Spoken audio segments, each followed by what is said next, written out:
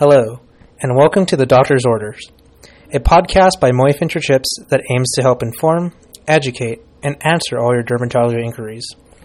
I am your host, Joshua Yin, and on today's episode, we will be reviewing what it is like to be a lab manager for a medical office, as well as highlighting all the key points you need to know when deciding if this is a job for you. Today, we brought on a staff member with first-hand experience, our own lab manager and medical assistant, Emma Gutelis. Hey, welcome, Emma. Hi, Josh. What is it like being a lab manager here at Moyfincher Chips, and what can you advise on the journey for others to becoming one as well? So, being a lab manager, I think, is really fun. One of the best parts about it for me is every day is different. So every day, we have different Mohs cases. You never know what kind of tissue you're going to have. Big tissue, little tissue, like an ear or a nose. So on that side of it, it's always a different day. You never know what your day is going to be like. And to me, I think that's exciting, and it keeps my job really kind of new. And then the other part of it, there's always work to be done in the labs. It's kind of a never-ending cycle of work, because just when you finish out a set of biopsies, you've done all the callbacks, you have a new set of biopsies from that week. So it's definitely something that you have to keep on top of your work. And the other nice thing about it is when I go home at the end of the day, I don't really take any work home with me. So, when I leave here, my day's done, and I just have to be ready for the next day. So it sounds like this wonderful, never-ending story.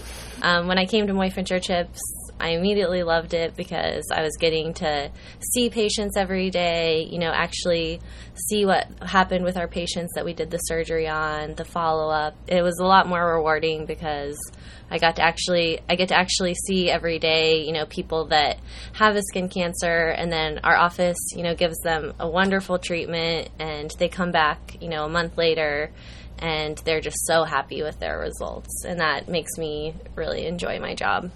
You seem really enthusiastic about patient interaction, and that seems to make the job for you. How important would you rate patient interaction, not just for the patients, but for the staff? And what role does it really play into the job?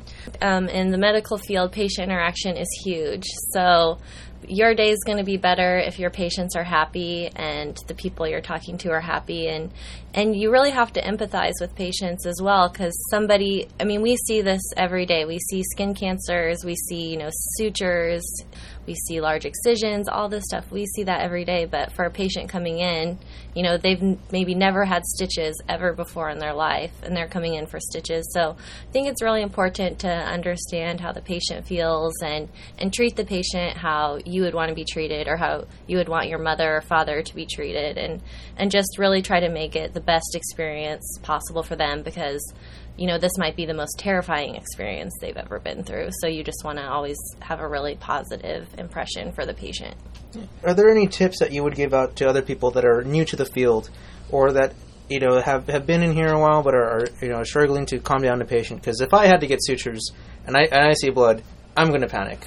I am the biggest little girl about that. I've seen you and I've seen the other staff work their magic about calming patients down, getting them to laugh in a situation where it's scary. What are your magic tricks, Emma? Talking about something they're interested in, like their pets or their children, and really just being confident in what you're doing, because having confidence is going to show to the patient, and it's going to give them confidence as well.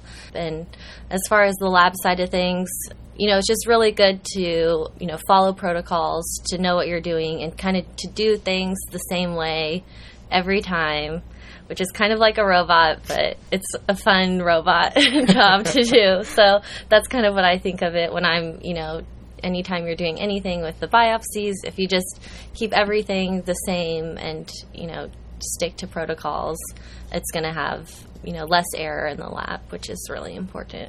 That's something that people like medical students who are, going after their biology degrees, people that are hopping into this can take. Is there anything else? Because you guys are running around a lot. Is there any way to be mobile? Is there any way to, keep up with, hitting your feet? Because whenever I have to stand, I immediately look for a chair. Yeah. Yeah.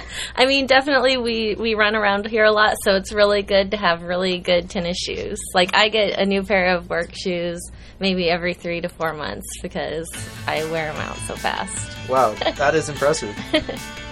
That's all for today's episode of The Doctor's Orders. I've been your host, Joshua Yin, and we do hope that you tune in next time. But until then, please feel free to send us a message or request a topic via our Twitter at MFC Dermatology or via our Facebook page at facebook.com/Verdeoderm.